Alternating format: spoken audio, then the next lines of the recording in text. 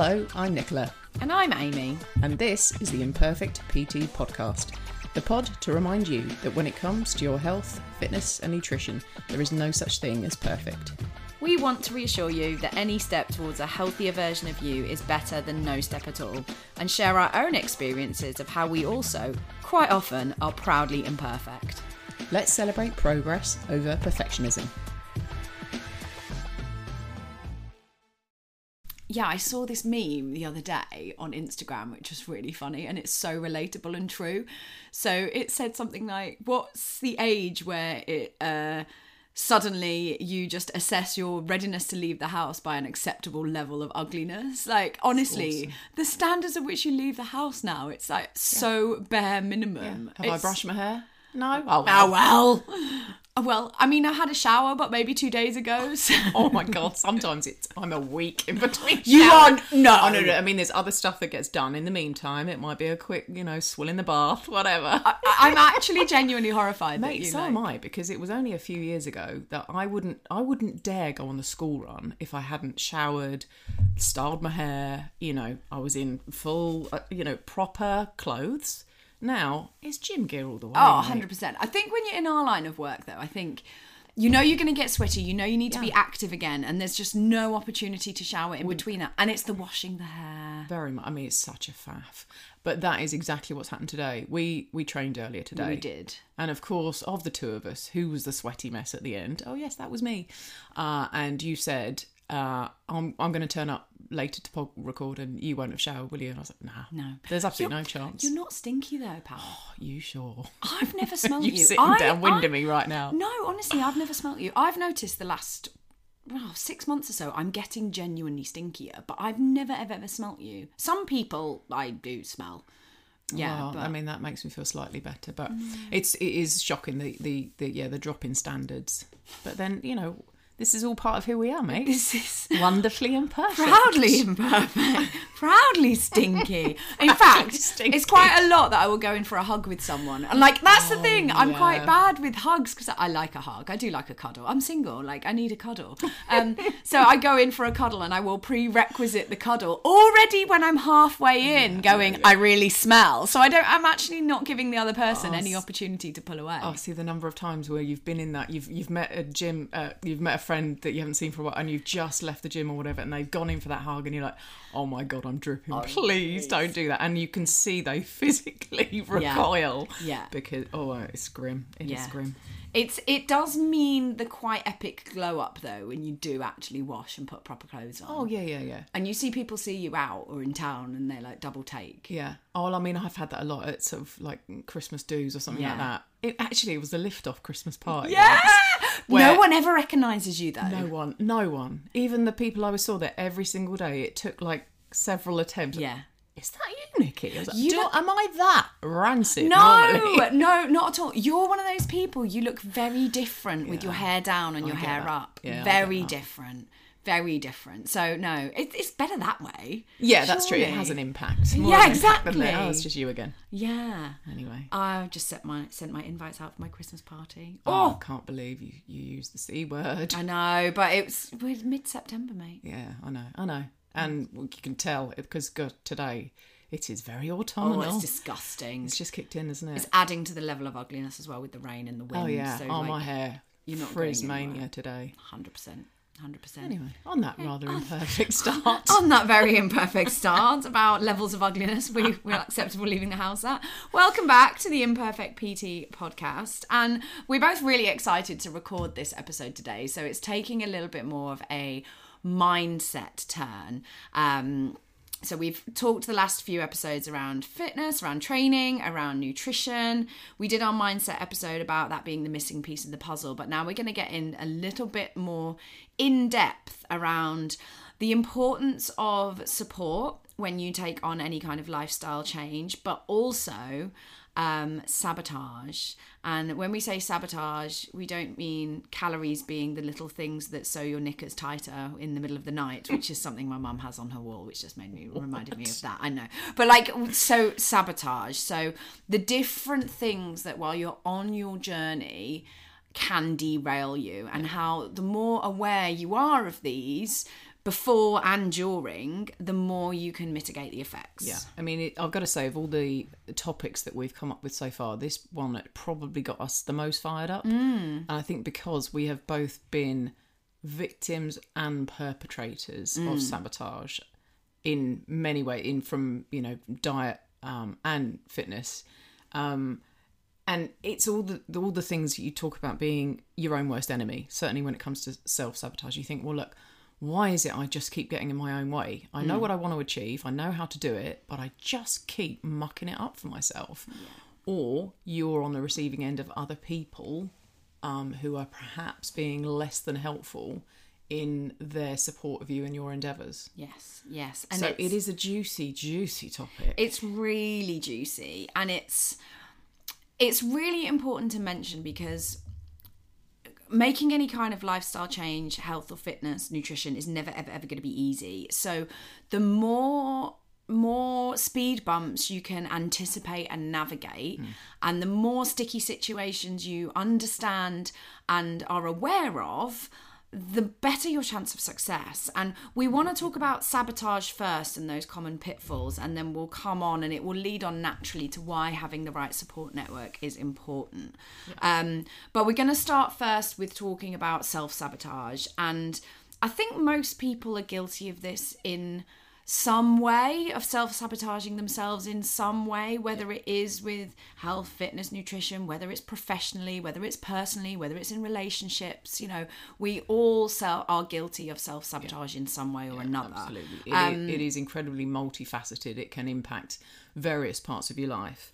But the idea of self-sabotage is that it occurs when you hinder your own success through either intentional actions or inaction. Yes, I love that. She said that earlier, and it was like she pulled it out of a dictionary. Write it down before I forgot. I was like, did you just say that yourself? She was like, yeah. I was like, that was brilliant. I'm proud of myself. And I think it's really important to reference there the intentional action or the intentional inaction. So not taking action as well is still a decision.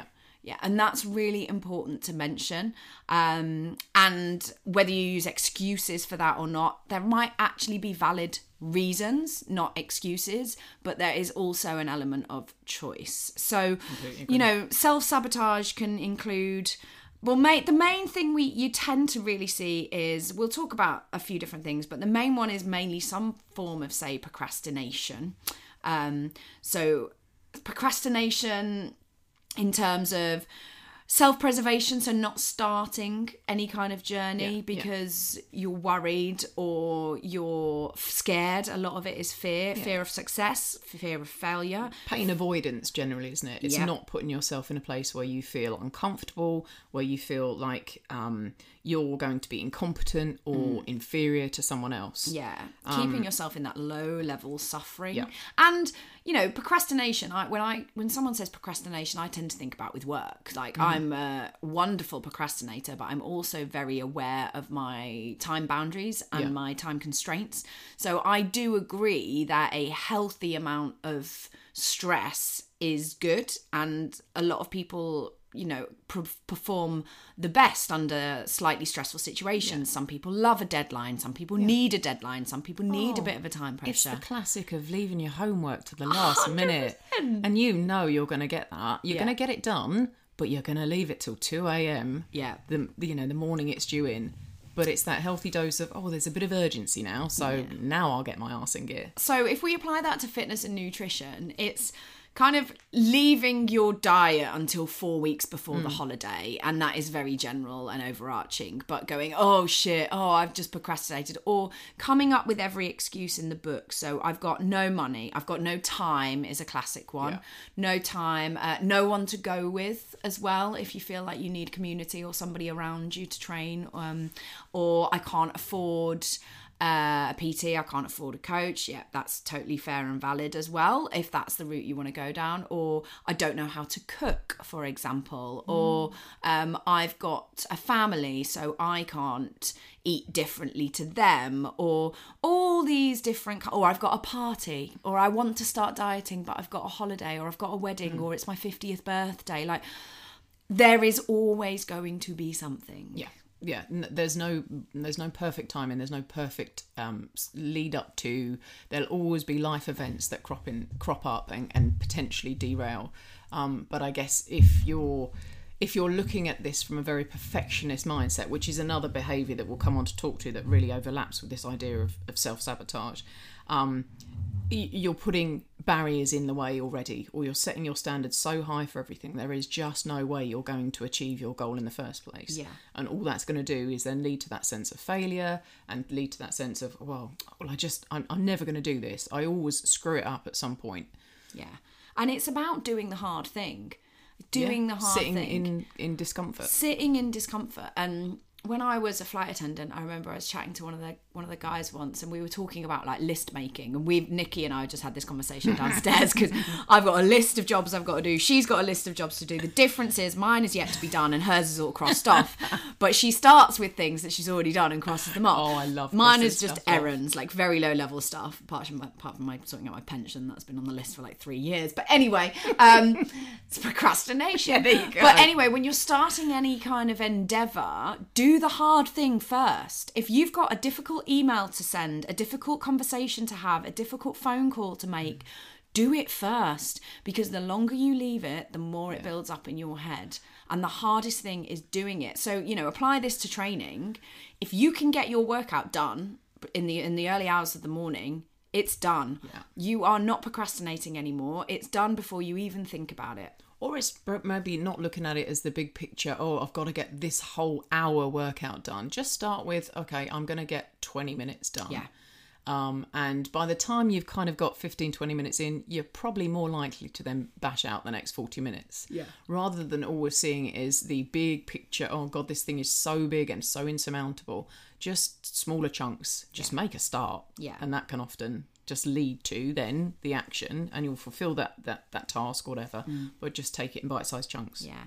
And leading into what Nikki said about that perfectionism and that all or nothing mindset, I've mentioned it before on a previous podcast. We don't care where you start, whether it's nutrition or training.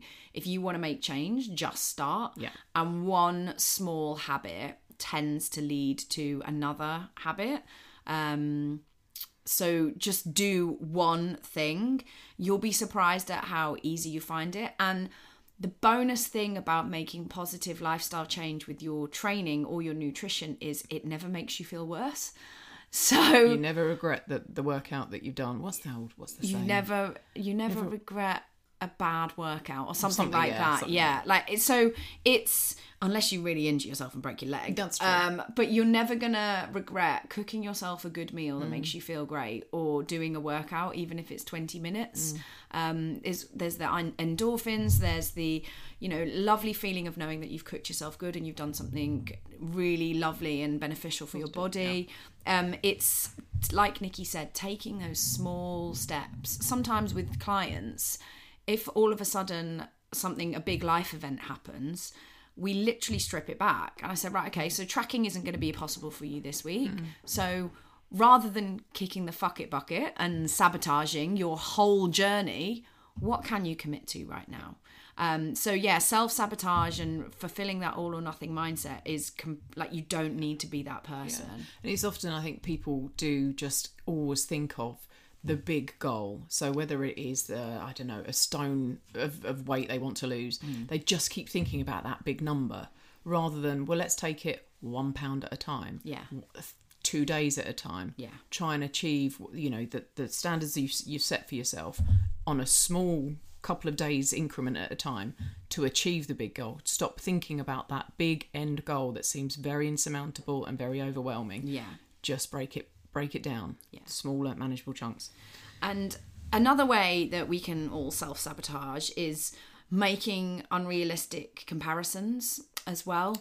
So whether it's through social media, whether it's through our peers, whether it's through physical appearance, parenting, which obviously, Nikki, I'll let you talk about, but it's very easy to sabotage ourselves when we're looking at other people that might be further on their own journey to us. Absolutely. And nobody knows your story. Nobody knows your journey. And it's very easy to get pulled into that comparison trap, particularly on social media. But it's your journey, it's your time frame. It's going to take you a hell of a lot longer to get there if you compare yourself to someone and then kick the bucket and have to start again. Yeah, I think we've talked about this in a previous pod, that whole comparison is the thief of joy business, but I'm a classic for it. I can be having, you know, a relatively positive body image day, or, you know, generally feeling good about where life is going. And then, there you go, jump on social media and someone who you don't even know, who doesn't live anywhere near you, doesn't have the same lifestyle you do, you know nothing about that person, but you've seen a photo or whatever, and that has completely knocked you for six and gone, oh God, no, my life is utter shit. And it's just such a shame that we keep falling for it. I'm an absolute classic for it. I mean, the parenting bit, how many times you jump on and there's someone who has posted their holiday pics, or their, you know, sitting reading in bed with their kid, and they do this every day, and they cook with their child and blah blah blah, and you're suddenly left feeling again, oh, I'm not doing enough, I'm a crap mom, I'm prioritizing things over that child. And that's someone you don't even know, who has just posted the best of their day or their week or their month. There's just one little snippet of their life, and you've taken that and let it completely knock all the positives that you've done. 100%. But we are all absolute classics for it. And I feel it very differently. So I don't feel it now in terms of training and nutrition, because I'm, 12 years into my journey. I feel it as a 36-year-old single woman and as a self-employed business owner. So, you go on Instagram and you always think, oh, I should be doing this with my business. I need to be doing that. Or so-and-so is doing this and they've got loads of clients, and so-and-so is doing that with their nutrition and coaching.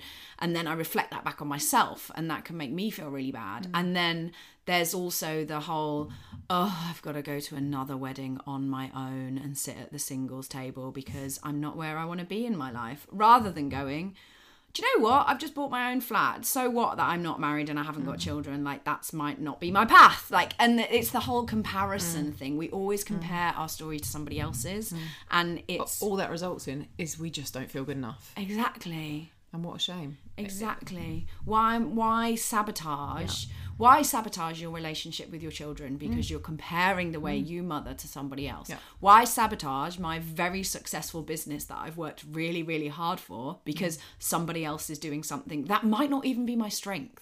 So why are you going to sabotage your fat loss journey because you've seen John, who you used to go down the pub with 5 years ago? He's lost 7 stone, but what he's actually not told you, he's had a gastric band fitted and he's broken up with his wife. So, whereas you're living a wonderful, healthy life, you've got no long-term health markers and you've got a wonderful marriage and 3 children with a successful career, but you're comparing your journey to his. It's completely different. Yeah, completely agree. Completely well different. Said. Oh, well, thank you. But I think it's really important to say it's very easy to listen to that inner critic, isn't it? And that negative self-talk. And if you're not used to identifying that in yourself, or if that's the way you've always spoken to yourself, if you've always looked in the mirror and told yourself your belly's too big, your boobs are too small, your hips are too big, you've got a big nose, it's very difficult to pull yourself out of that. Yeah. I mean, I am the queen of the inner critic talk. Yeah. And have over the years spoken very negatively about myself constantly. And only recently, and again, that's through the work that I've done with you, Amy, that I've managed to get that in check. It will never leave me. No. It will always be part of what I do. And it is definitely my go-to is to look at the negatives first rather than thinking about, oh, what have I achieved or what am I proud of? It's my go-to is to go negative self-talk first, get that in check, and then actually, I can now recognise it's an unhealthy behaviour.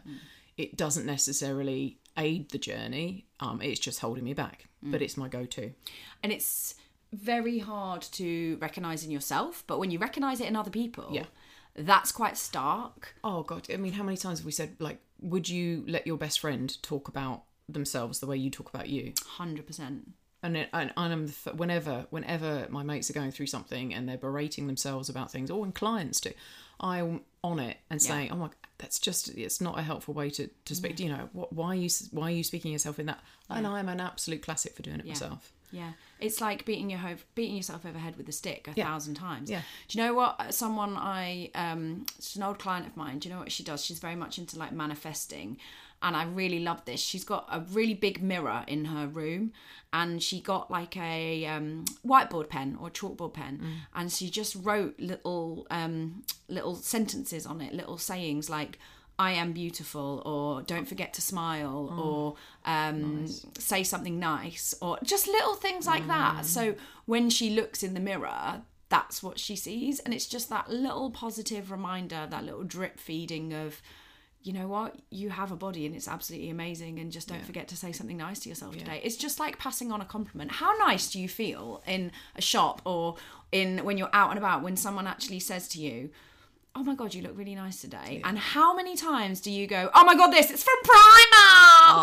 I am a classic. Or you go, away. oh my God, I look awful. Oh, I cannot accept a compliment. Yeah. I mean, it's laughable. Yeah. It takes everything in me to just say, thank you. Yeah. And not caveat it with, oh, but I've had this thing ages, or oh, my hair's a mess today. Honestly, I'm an absolute shocker for her. Just try going, oh my God, thanks, I love this dress. Yeah, it makes me feel I amazing. Feel great. Yeah. Or sometimes what I've started doing, and people look at you really weird, is you just go, yeah, I know, I look banging today, don't I? I'm going to try that next time. But honestly, why not? Why not? But exactly why not? I'm just being British and going, oh no, I can't possibly be complimented. If you're polite enough to give the compliment, then I'm going to take it. That's you know. good. I walked down the street once a few months ago, and there was this girl walking along with her friend, and she had this really lovely black dress on, and I looked at her and I was like, oh my God, I really like her dress. And we were obviously walking past each other and not enough time to ask her where it's from, but I just went, oh, I really like your dress.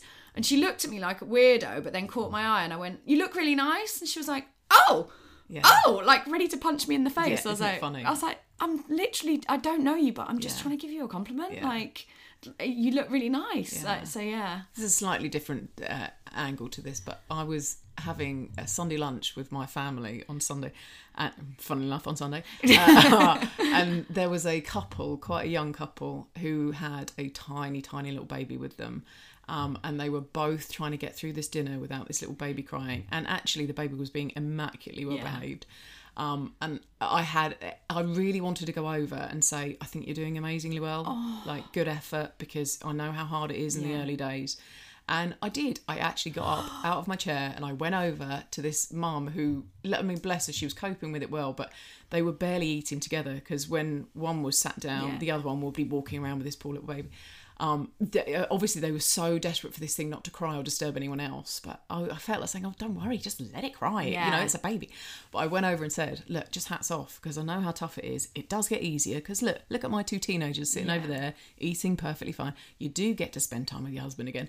But I was very hesitant to go over and do that. But bless her, she responded really well to that and was like, oh, it's good to know it gets easier. Imagine how much that meant to her. Yeah, well, I hope she didn't think I was a total loon, but who cares? You're never going to see her again. But like, for a new mum, that's huge. Anna Williamson talks about this all the time. She's one of the therapists on Celebs Go Dating and stuff like that. She does a lot of work on E4, and she always talks about parenting, and she's got 2 toddlers, and she says the amount of times that her kids are having an absolute meltdown or she sees other parents trying to cope with kids having an absolute meltdown, and just to go over to that parent and be you're doing a really good job means so much. Completely. So much. And when we're talking about sabotage in terms of fitness and nutrition, people don't want to see you succeed because it reflects back on their own journey. It's the whole comparison thing. So you will not hear that you're doing a good job. You'll hear, you look great. You'll hear, oh my God, you look fabulous. It's all about external appearance, but the actual resilience and determination and motivation it takes to continue on this journey with all these different speed bumps and potential saboteurs around, and it takes a while to see the visual results as well of a lifestyle and health journey. It can take time. You might not hear it as much as you want. And external validation is really important. Completely. We love to hear we're doing a good job. We love to hear that we're smashing it. We love to hear that we look great. Even if you don't believe it, it's always nice. Or do you know, I mean, and again, just reflecting on raising kids, it was the bit that I struggled with most, is that okay, I come out of a career where I was used to getting regular appraisals, regular feedback from my client base, being told I'd done a good job, and then going into raising kids, having young babies. No one's telling you you're doing a good job. Your kids are screaming at you all the time. Your husband's knackered anyway. You don't get that feedback. You don't get told. You're doing well. I just got this image of you. I started laughing. I just got this image of you sitting down with your husband across each end of your massive dinner table going, praise me. Come and sit down, Nicola, please. So, and then him crossing his legs with a tick box and a glasses and a clipboard going, development points for this week. So what do you think you excelled on this week? So interesting. We digress. Yeah, interesting. Anyway, so talking about all those different sabotage areas, so that intentional action or inaction, it all comes back to that lack of self-awareness and of what your triggers are, okay? And there's loads of different situations and circumstances when you're going through a lifestyle nutrition training journey that can trigger you, and we've separated them a little bit. So you've got emotional triggers, you've got situational triggers, we've got some environmental triggers, and then we've also got some kind of social triggers. So whether it's a particular person or group of friends. And we'll go through some certain scenarios, and you might recognise yourself as being either the victim in this, or like Nick said, like we have been as well, the perpetrator. And you might even be able to think about certain situations or scenarios, and if you'd feel comfortable sharing those with us, it would be awesome if you could write in and actually just tell us about some of those and how they made you feel. So the danger of these situations is basically the emotions that they stir up in you. So if you are the victim, like picture the scene. So say it's, let's talk about the situational or the environmental to start with, because these are the most common ones that I think tend to sabotage anyone that's trying to make particularly nutrition change. So it can be the party. It can be the birthday, it can be the wedding anniversary, it can be the night out with the lads, it can be the golf weekend, it can be the hen do. Oh, bloody hen do's. It can be just a particular person or a group of friends that in that situation you don't feel confident or comfortable sticking to what you know is going to serve you, and you know the emotions that you're going to feel being in that situation. So if you're the one trying to make change, you could feel uncomfortable, you could feel like you're forced to explain yourself, you, like Nick said, could be perfectly British and you just don't want to actually explain or draw attention to the fact that you're trying to make changes, or be judged for the choices you're making. Definitely. And be that, oh god, there she's on another bloody health kick, and oh, what a killjoy, and I don't want to ruin other people's fun. Yeah, I think we've all had those thought processes. 100%. And we've prioritised that over sticking to our choices and staying on track with whatever it is we're trying to work towards. Definitely. And if you're the perpetrator, either, I might add, knowingly or unknowingly, because a lot of this comes from a lack of self-awareness about being in tune with your own emotions and behaviours and how somebody else going through lifestyle change makes you feel. It can throw up emotions of jealousy, envy, frustration. It can feel like it's putting a microscope on your own bad behaviours. Or it can be that, we were talking downstairs before we started recording, it can be that bumping into John on the street after not seeing him for 5 years, and that jealousy you feel for how good he looks because you know he's been going on a journey and he's maybe made the best of his time to get him to where he is now, and your decisions haven't done that for you. Yeah, I mean, definitely confession time here, in that I know that I have gone to visit a friend who maybe I haven't seen for 6 months, a year, whatever the period might be. I've turned up at their house, they've opened the door looking incredible, they've clearly shed some weight or they've been exercising more, whatever, and you look and go, oh my god, they look incredible. Now I feel like shit. I should have been doing that myself. I said months ago that I should have been, getting things in check, and I've turned up and I have then spent that evening pouring more wine for them than I should have done, making sure they were topped up, getting the chocolate treats out, and kind of doing it on purpose. Yeah, no, it's okay. That's Own terrible. it. No, it's not, darling. I'm a shocking friend. No, you're not. You're But that whole imperfect. It's been led by, I feel like crap about myself now. But you've gone through a journey yourself about why you felt like that, and you're self-aware now. So you know where that comes from. Whereas if you're not on that journey, you're not prepared to sit with those uncomfortable feelings and why you haven't got the results you've gotten, that would perpetuate.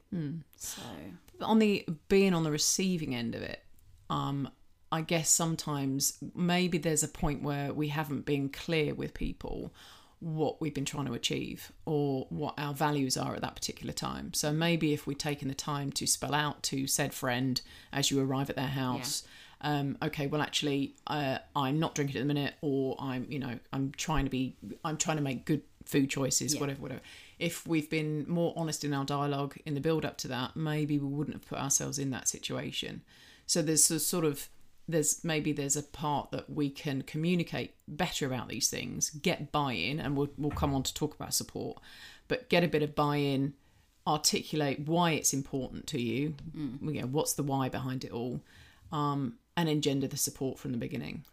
Yeah, definitely. I mean, this is another point where if you are the person going through the change and you are looking to self-sabotage, sometimes you look to these people to enable your behaviour. I know, Jane, shout out mother, I know we're guilty of that in each other as well. And I know there are certain people like you love a drink, I love to eat cake and sugar. There are certain people, if you want a glass of wine, you will go, and you know those people that will engage with you in that behaviour. 100%. Same with me. If I want to go and eat a massive dinner and have a whole tub of ice cream, I know the people that are going to engage with me in that. So you almost look for those opportunities in those people. And it's almost like it's a way of then putting the blame elsewhere. 100%. Oh, it was John's fault. John's getting a lot of shade today. Who the hell is John? I don't know. It's just generic name. I don't even know a John. Do I know a John? I don't think I know a John. It was John's fault because I went over and he got the beers out. Well, no, you actually have choice, and you could say no. You know, absolutely. Or I mean, there are situations where it is more difficult. So say you've gone over to your nan's and she's baked a homemade cake. Like, are you going to be that arsehole that sits there and goes, no, Nan, I'm really sorry. Oh, go on, I've baked it for you specially. You don't have to be that arsehole. Again, you have choice in that situation. Do you know what? That's really nice of you, Nan. Would you mind if I took a piece for later and eat it tomorrow? Good. You know? Yeah, that's or good. I'm just going to have half. Or you eat the fucking cake and then you worry about it the next day and you alter your nutrition accordingly. So, you know, there are situations where it is a little bit more difficult. Yeah. Or maybe that is drawing light on the fact that you possibly are over-restricting in the first place. So if the diet you're following or the eating pattern you're following is so restrictive that the thought of eating Nan's cake sends you into a complete tailspin. Oh my God, gives you anxiety. That definitely should be telling you maybe my eating practices are just too restrictive. And if you're looking for those moments and those people to self-sabotage because, oh my God, I really need a beer, or oh my God, I really need an ice cream, and your diet, the diet or the way of eating you're following is not allowing for those foods or drink within it, then yes, definitely far too restrictive, far too perfectionist mindset, and you're actually going to be your own undoing. Completely. Because remember, you are a grown-ass adult and you have unconditional permission to eat. You eat what you want, when you want. 100%. 100%. There are other more like, say, environmental cues that maybe sabotage us. So this can tend to lead to like the situations we find ourselves in. So, for example, The Office is a classic one. So, oh man, I spent 15 years working in the city, maybe a bit more in the end. And there wasn't a week that went by that it wasn't someone's birthday. Someone got engaged, someone got promotion, someone bought a dog. It was every opportunity of buying cakes, biscuits, and they used to sit in that office calling to me from wherever I was sat in the office. And I used to think, I wish this practice was banned because I can't control myself.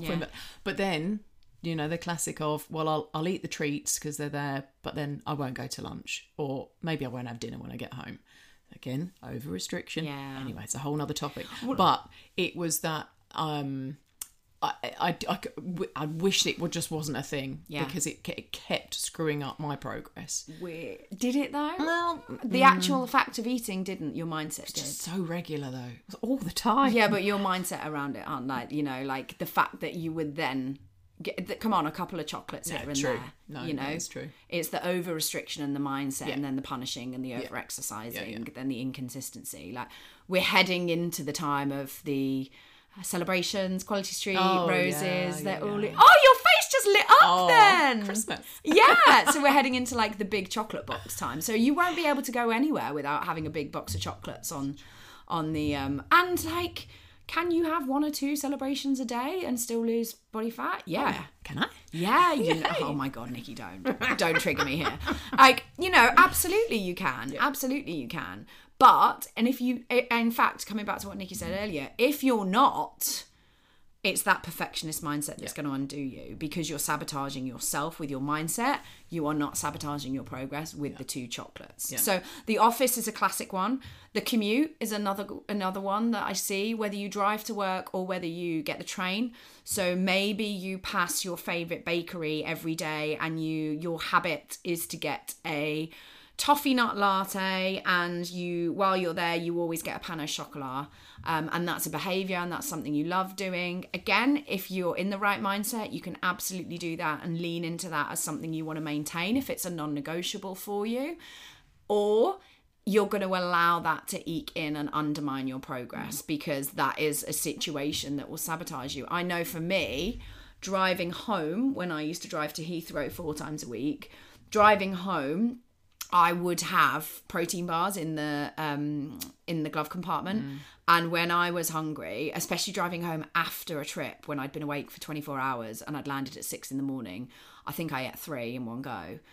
But like, mate, you're like the bin. Like, there's honestly nothing fills you up. I probably had a very dodgy tummy, but like, I was looking. The commute is just quite a common one where you know, people have car snacks all the time, or you know, you go on a big road trip with the family and there's sweets everywhere. If you've got kids, that's the classic, passing the treats back to the kids, and then one for the child, one for me, one for the child, one for me. Boredom as well. The classic of, I'm just so bored out of my brain on this car journey. I know, I'll just eat a bag of Percy Pigs. Well, just in do terms myself. Not that I've done that before. Oh, of course she has. This is about imperfections. But classic environment is your home as well. You know, and this will link into when we talk about support. If your home environment is not setting you up for success, I will never advocate to anybody that they can't have foods they love in the house long term.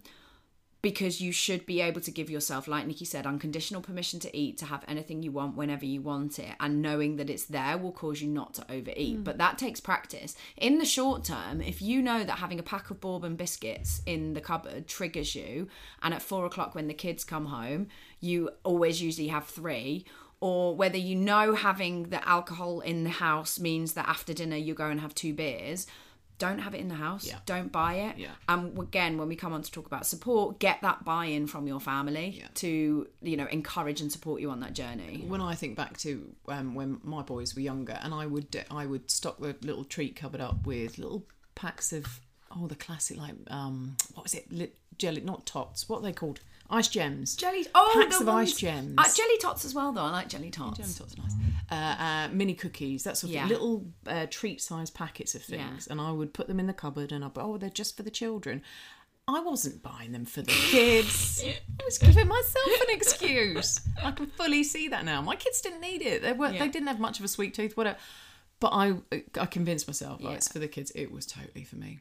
But maybe there's the thing of, like, if it's not in the cupboard and you've got to make a journey to the local shop to go and get this stuff, that's enough of a barrier to stop you falling down that little rabbit hole.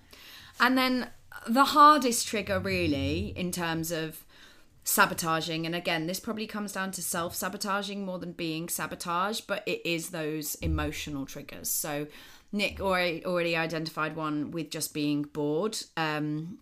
So it's the acronym I use and is used quite commonly is BLAST. So if you are bored, lonely, angry, stressed, or tired, they are the key emotions, or sad. You could say stressed or sad or tired. They are your key emotions that usually will drive some kind of overeating or compulsive behavior. It doesn't even need to be overeating, it can be compulsive, because they are very uncomfortable emotions to sit with, and they are tough, and they involve being uncomfortable and sitting with things that we don't like to recognize, and usually involves us being sad and being on our own. And it is very easy just to go and numb that emotion, or just shut it down and avoid it completely by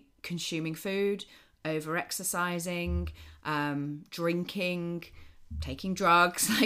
These are tough emotions to deal with, and unless you know how to identify them, know how to sit with them and work through them and have coping mechanisms, it's very, very easy to do. And that's really, really, really hard. Really hard.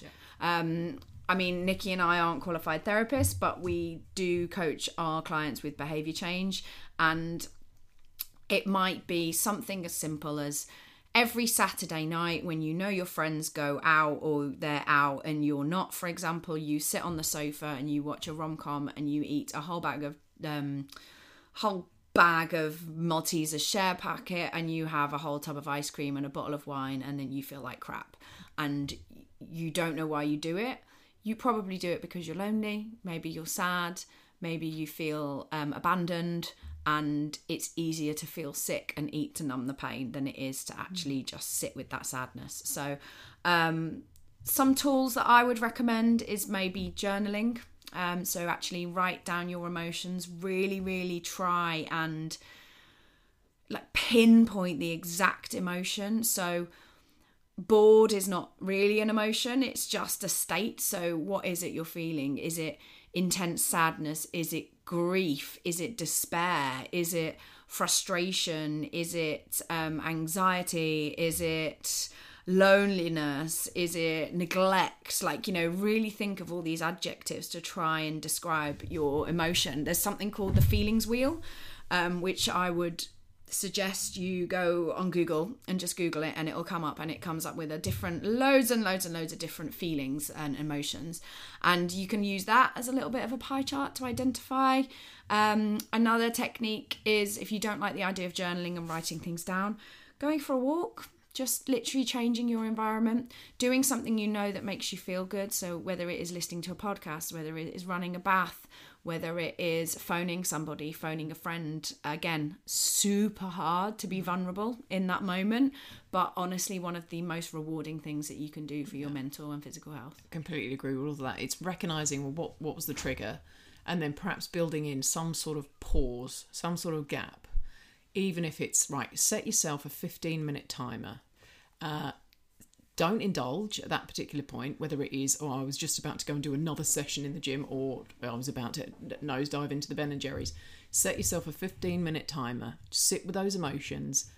Then after 15 minutes, if you still want to nosedive into the Ben & Jerry's, go for it. But just give yourself that time to sit and think, what is it what emotion am I actually experiencing here? What's driving this? Just build in a bit of a pause before you actually indulge. And it sounds like, to some people, that sounds like absolute crap. They're like, journaling, what do I need that for? Why do I need to identify the emotion? Bullshit. Well, I tell you what, why don't you just carry on the way you have been doing? Because what have you got to lose? Honestly, what have you got to lose by just trying something different and writing it down? Yeah. Because if you're feeling like shit already, it's probably not going to make you feel worse. Okay, it might do in the short term if you identify an emotion that you feel really uncomfortable with, but in the long term you'll understand yourself a little bit better and you'll stop this repeated cycle. So again, we are not mental health professionals, but That's something I talk about with my clients. And lastly, if you do find that you are really struggling with any of this kind of self-sabotaging behaviour to the fact that it's really impacting your life, then I'm sure I can speak for Nikki and say that we would both recommend seeking out some kind of professional help or professional therapy. So, I think let's just leave that one. Yeah, no, well said. I completely agree. So on a superficial level, well, not really superficial level, but on like a base level, how do you minimize the impact then of either conscious or unconscious sabotage? Well, any of those situations, aside from the emotional ones, like zoom out, take a bird's eye view of your habits, your behaviors, pay attention to how you feel when you're asked to enter into any kind of situations or around certain groups of people. Pay attention to the comments that certain people make, maybe around you. Also, just stand up for yourself as well. I was going to say, it can be quite an uncomfortable prospect. Yeah. But you might just have to challenge it. Yeah. And if someone is repeatedly doing something or putting you in a position you're not comfortable with, you might just have to say something. Yeah. Explain why it is that it is impacting. Explain how it is making you feel, how it's potentially derailing something that's really important to you. And yeah, you just be honest. Be open dialogue about this stuff. Yeah. If they're a true friend, hopefully they will recognise that what they're doing isn't helpful. Yeah. We're not in a point of saying, oh, well, you know, any toxic relationships you've got out there, you should just obviously just, you know, bin that person or remove them from your life. Not that easy. That person might be completely blissfully unaware that what they're doing is just a bit unhelpful. Yeah. But yeah, just be willing to talk about it. Be open. Anybody that genuinely loves and wants to see you succeed because they really care about you will completely appreciate that you know that you're trying to do something positive for yourself. Yeah. So that's why having the right support around you, seamlessly done. Oh, thank you. Thank you. It's so important. Yeah. Okay. We often think we can do all this on our own. Yeah. And I don't know whether that comes from a place of, right, well, if I don't articulate the fact that I'm actually changing some behaviours or I'm embarking on some sort of journey, if I don't tell anyone, then actually I don't have to stick to it. If I do screw up, no one's going to judge me. So I don't know whether it comes from that or just that sheer stubbornness of, right, I can do this by myself. I don't need everyone getting involved, and maybe the fear that people will put their two penneth in and confuse the issue or give you their advice, and sometimes that advice isn't always the most helpful. Yeah. So I can understand where it comes from, but actually the value of having a support network is the accountability, the encouragement, the understanding. If you're in a bit of an arsey mood, you know, there's a bit more tolerance perhaps extended to you, because some of this stuff is hard. And when you have been maybe on a diet for quite a while and you feel like you're missing out on stuff and, you know, you're getting yourself into this place where you feel a bit resentful about it, that might affect the way you're interacting with individuals, certainly people who are close to you. I know my hubby has been on the receiving end of, you know, a little bit of short shrift sometimes when I have been feeling a little bit resentful about stuff. That, God, I'm restricting myself again, and look, there's everybody else having a lovely old time. So it can impact on relationships. And so therefore, if you're just, again, open and honest about these things, there might be just that bit more tolerance behind what you're doing. Yeah. And motivation doesn't last that long, and you're going to feel great and motivated for the first 2, 3, 4 weeks, and then it's going to start to trough when things get really tough. So having the right support around you is really, really important. You know, people that are around you want you to succeed if they really care about you, and we all like to think that we can do this on our own, and it is very, very hard to reach out for help. But the more people you ask for help, you'll be surprised to who will actually is prepared and what they can do as well, even if it's just something little, like not offering you a drink when you go out. 100%. I said this story to you the other day. Like, I went up to Manchester to see my oldest friend a few weeks ago, and I'd messaged her like a few days before, and I was like, oh, I'm not really drinking at the moment. And she was like, that's fine, like they've got a 2-year-old and stuff. But we were going out for a silent disco. And as we were going to the venue, I was just thinking, oh, do you know what? It would be quite nice to have a beer. Like, I'll have a beer.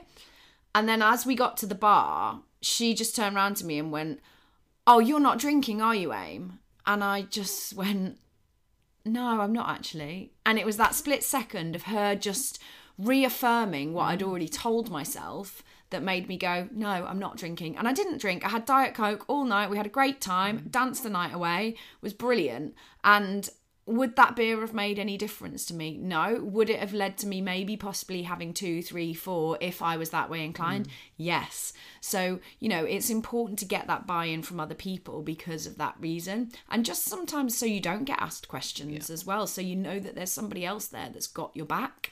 And that's really nice to have. It's important as well that those people can remind you of your why and help just make the journey a little bit easier for you. So some thoughts on how they can do that. Meal planning. If you're the main meal planner in the household, it can be that it helps to get a little bit of buy-in for them, or even just say, look, I'm going to be eating this way for a while. Are you okay with eating these things with me, or do you want something else? In which case, can you help me out a little bit with that? Because that is difficult, but certainly when you've got a family of 4 or 5, there's kids eating, cooking 3 or 4 different meals is, 1, a logistical nightmare, 2, very costly, and just doesn't help when you're the one preparing those foods, looking at the stuff that perhaps you would be edging towards if you weren't following the pattern that you were following. It's so much more difficult when it's staring at you in the face. So no, okay, maybe where the kids involved, they're not going to eat in exactly the same way, but just not having to prepare the sort of meals that will derail you, just not the most not the most massive. Not having snacks or trigger foods in the house, like I mentioned earlier, not offering you a drink, taking that choice away from you. That can be really helpful. Setting out your intentions and just being quite clear with people as well. So then if they make it a problem for you, then it's them overstepping a boundary. And also, a lot of people think, especially the saboteurs out there, they think that you not engaging in these behaviours means that you're not having a good time, when actually it just puts a magnifying glass on their behaviours and what they probably need to have a good time. So, you know, reiterating the fact that, just because I'm not having a drink doesn't mean I'm not having a nice time. Absolutely. Or I'm not present in this moment, or I'm not contributing to this evening in some way. My best friend was 30 this year, and the week before so I didn't drink the whole time from January the 1st until my half marathon on March the 5th. I actually went longer than that because I was enjoying not drinking. But it was her 30th birthday the week before the half marathon, and we went away for the whole weekend, and I didn't drink. And honestly, I can remember laughing at one point so hard that I nearly threw up. And that was just a moment that was absolutely nothing to do with how much alcohol I'd drunk, nothing to do with how much food I'd eaten. Just the sheer joy of being with your friends. Pure joy. Yeah. And no one noticed that I wasn't drinking. No one said, oh, Amy's over there in the corner being boring. Like, because I was still engaged, I was present, I remembered it all. It was lovely. And I was able to walk up the next day and do an hour-and-a-half walk along the beachfront. Like, it was delightful. No one genuinely cares after the initial conversation. So I've tried this a couple of times of actually fake drinking partway through an evening, of switching to, well, just a slimline tonic, and no one's going to know that there's no gin in that. And just seeing if there's any different reaction from your friends. And of course there's not. You're part of that evening. Yeah, they're probably forgetting the conversations and repeating themselves and whatever. You're not.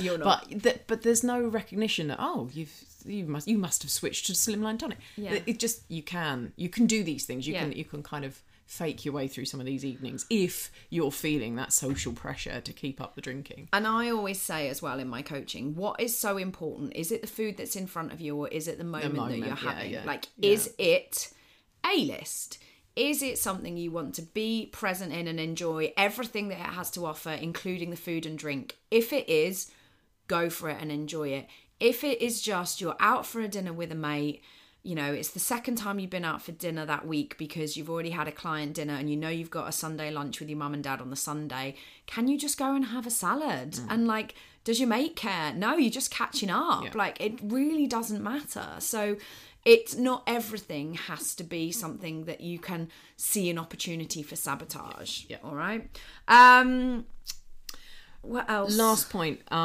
So we obviously, in our nature of what we do, we would always advocate using a coach. So if you are really struggling with some of these issues that we've talked about, having a coach or PT that's got your back, that you can talk through these issues with, always really important. One big caveat to that, and I speak from personal experience, you have to be honest with that coach. So if you do engage with someone, one, I think it's important to find the right someone. So someone you feel you can be completely honest and they understand you, they understand your drivers, they understand some of the stresses that your life entails. The connection's really important, but the level of honesty that's required is really important. So yeah, it goes back a few years. I worked with a coach who I would regularly turn up, have sort of debriefs with, and lie through my teeth week after week after week, saying, yes, of course I'm eating more protein. Of course I'm not exercising as much. I wasn't doing any of the above. And funnily enough, wasn't making any progress. And there's that, okay, well, if she is following everything I'm saying, why are we not seeing any steps forward? It's because lying through my teeth. So there's just no point. If you're making that investment, there has to be a level of honesty. Otherwise, what's the point? Yeah, excuse me, sorry, love. It's the first thing you learn in your nutrition course as well. When you learn to coach people, is people lie. So you can look at the most perfect food diary and yet this person hasn't lost any weight for 4 weeks. It's like, well, you're not telling me the truth. So yeah, please be honest. Any coach worth their salt will want to do the best by you. And if you are going 3, 4, 5, 6 weeks and not making any progress, believe me, they are going to worry what the hell they're doing wrong. Yeah. Because we want our clients to succeed, but we are only as good as you are honest with us. Yeah. I think when I think back, it definitely stemmed from a fear of judgment. So you're in the company of someone who you hold in very high regard. You think that they've got their shit completely together. They never eat poorly. They always exercise regularly. That you're holding them up as someone really important and like a god in your eyes. One, nobody is perfect, and I'm sure they will fully admit to mistakes that they've made along the way, as we do. It's the whole premise of this podcast. They are not sitting in judgment; they are trying to help. Yeah. And so, yeah, for me, it came from this whole, well, I can't possibly admit that I am screwing this up week after week after week because I'm finding the change process really difficult. I am so embedded in some of the behaviours that have served me for years and years and years, and I am finding it really hard to break free from that. It is fine to admit that because change is difficult. And if any coach turns around to somebody that comes with that open and honest line of communication and says, oh, well, you just need to get your steps in, or you just need to stick to your macros, or well, you just need to not eat any processed foods or not drink when you go out, sack them. Yeah, immediately. Because there needs to be a level of empathy. There needs to be a level of understanding. The best question I ask a lot of my clients is, where do you think you're going wrong? What do you think you could do differently? Where do you think you're falling down? And if you say to me, oh, it's probably the 3 share bags of crisps that I had after a really shit day at work, I'll be like, great, awesome. Well, how can we actually mitigate that situation happening in the future? So a good coach is worth their weight in gold. But it is all this mindset, behavior change stuff that will underpin your success, not the technical. Okay, not the technical. So yeah, please be honest with them. And yeah, look out for those secret or, very obvious saboteurs, I think, when they come around. Anything else to add on that, Nick? I think we've covered it. I think that's everything on the list. Just, again, juicy subject. I can talk endlessly about this sort of thing. Yeah. From both being on the receiving end and dishing it out as well. It's made me sit and really evaluate, what are my behaviours towards others? Am I displaying some of these behaviours knowingly or unknowingly? Am I being unhelpful towards friends just because it's making me feel better about myself? Just makes you check yourself and go, 100%. Right, if I'm a true friend, then I'm going to put their best interests at the forefront and take myself out of this. It's not about me. Yeah, definitely. Definitely. We've all done it. I've definitely done both and probably still do, consciously or unconsciously. A new one for me is sitting with the loneliness of actually living on my own and actually having those moments where I absolutely love being alone. Love being alone. Love living on my own. Love my flat. Like, every time I walk home and walk into my front door, I'm like, oh my God, I love living here. But being alone and being lonely are two different things. So sitting with loneliness, particularly at a weekend, even if it's your choice, even if you've chosen to sit and do nothing, like, that's quite hard sometimes, and that's new. And it's very easy to do all these negative behaviours when you know no one's looking. So, And mine is that self inner critic of just turning that voice off every so often. You are enough. Manifest. You are enough. You're more than enough. You is the whole package, sister. Right, okay. Oh God, sorry, I just knocked the table. I got so excited. I'm a PT, but this week I have been doom scrolling. Oh, so bad. Like, not even just for 5 minutes, for like 25 minutes, when I know I should be getting into bed, or I know I should be having a shower, I know I should be falling asleep, or I know I should be doing work, but I cannot get enough of people eating food in their car. Everything I ate today at Texas Roadhouse, or what I eat in a day, and I hate what I eat in a day's, like, it doesn't help anybody, but like, Americans, it's just Americans going to these amazing food places, and I think first of all I'm overawed by how much they are eating, because obviously portion sizes are amazing, and they do food next level in the States, and I'm just watching all these amazing food videos, but then it's also spiraling into like old Graham Norton interviews with like Ryan Reynolds and stuff like that. And then what else am I watching at the moment? And these are all like short little reels, and then manifestation practices that are like, you are the best version of yourself, sister, and like, your high functioning anxiety doesn't mean shit. And I'm like, oh my God. And 25 minutes later, I'm knee deep, mate. I'm knee deep. Whereas I just keep getting dogs behaving badly stuff. Dogs do the stupidest things. Your dog does the stupidest thing. My dog thing. is the stupidest. But yeah, so that's my confession. So particularly around bedtime, when I'm really making a conscious effort to put my phone down and have some phone free time before bed, I easily have an hour to watch telly if I wanted to. But I am spending 25 minutes of that scrolling, watching these videos, and then thinking, oh shit, I haven't had time to relax, and then having to have a shower, and then having to brush my teeth, and then getting into bed and going, oh, it's 9:30, I'm still not got the light off. Yes, I go to bed that early, but like it's frustrating. So that is my best practice this week, which is after dinner, put the phone in the lounge, not in my bedroom, have a shower, get ready for bed, get into bed, read my book, do my puzzles, and sleep. And that is what I'm really going to try to do. Not even 7 days this week. That's unrealistic. But at least for 4 out of the 3. And that is how you set yourself a more tangible, realistic goal. Not a perfectionist mindset there. I like 100% that. Not. We are definitely going to need to do a sleep pod. Oh, sleep, yes, definitely. The whole sleep hygiene. And what you've described there is that typical set yourself up to go to bed really annoyed at yourself, to lie there and go, why did I just do that when I should be sleeping? And as soon as you get into that thought process, there's no way you're sleeping. Yeah. So that's one for the future, definitely. Miss Lever? Oh, well, I'm a PT, but I went on Saturday morning. I took my youngest up to rugby training. Beautiful morning. Sun was beaming. It was kind of an unusually warm mid-September day.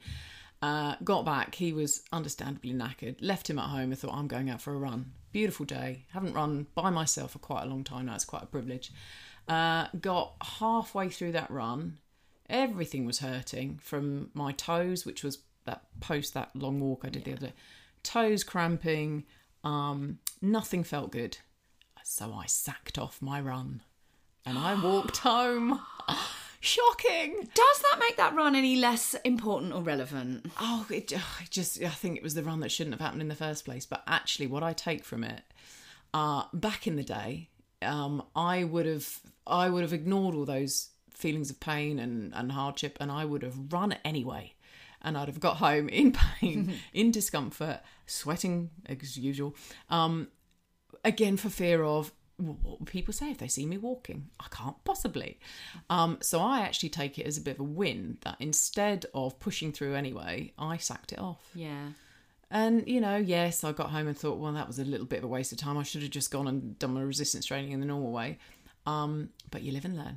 But did you have half an hour for yourself? I had half an hour in the beautiful sunshine, run/walking, around Stortford and, having time to myself. That was actually quite nice. And that's still exercise. It doesn't make it any less valid. Steps. Exactly. But yes, I sacked off my run. How dare you? Disgusting behaviour. Oh, mate. But I bet you're in a better place for it. You obviously didn't want to finish it. So no, I really didn't. I walked home via Aldi instead. Oh! Stocked up on protein yoghurt. I was going to say, did you get your protein yoghurt? Oh, yeah. I was in Lidl at the weekend. So protein puddings with like the double layers. Oh. And Muller have done a protein rice pudding. Oh. Yeah, I've got 2 in my fridge, so I will update. Let me know how that goes. I will do. Well, Aldi, I have to buy the ones, I'm off again. Muesli topped ones, because I've told you before, I can't control myself. If I'm pouring my own muesli in, cannot control that portion. So it has to be controlled for me. That's my go-to from Aldi. Yeah, I like those. I like the salted caramel yogurts and the chocolate mousse. Oh, so good. All day, yeah. So good. Oh God, we're talking about food again. I know, I've got to go back to work. I've got to go back to work. Thank you very much, listeners. I hope you enjoyed that. I hope it gave you a little bit of food for thought. Nice. Just some nuggets of information there. Maybe you can recognise your own saboteur or sabotaging behaviours. If you have got any stories that you'd like to write in and tell us, we would love to have them. And once again, stay proudly imperfect. God, yes. Bye-bye. Bye.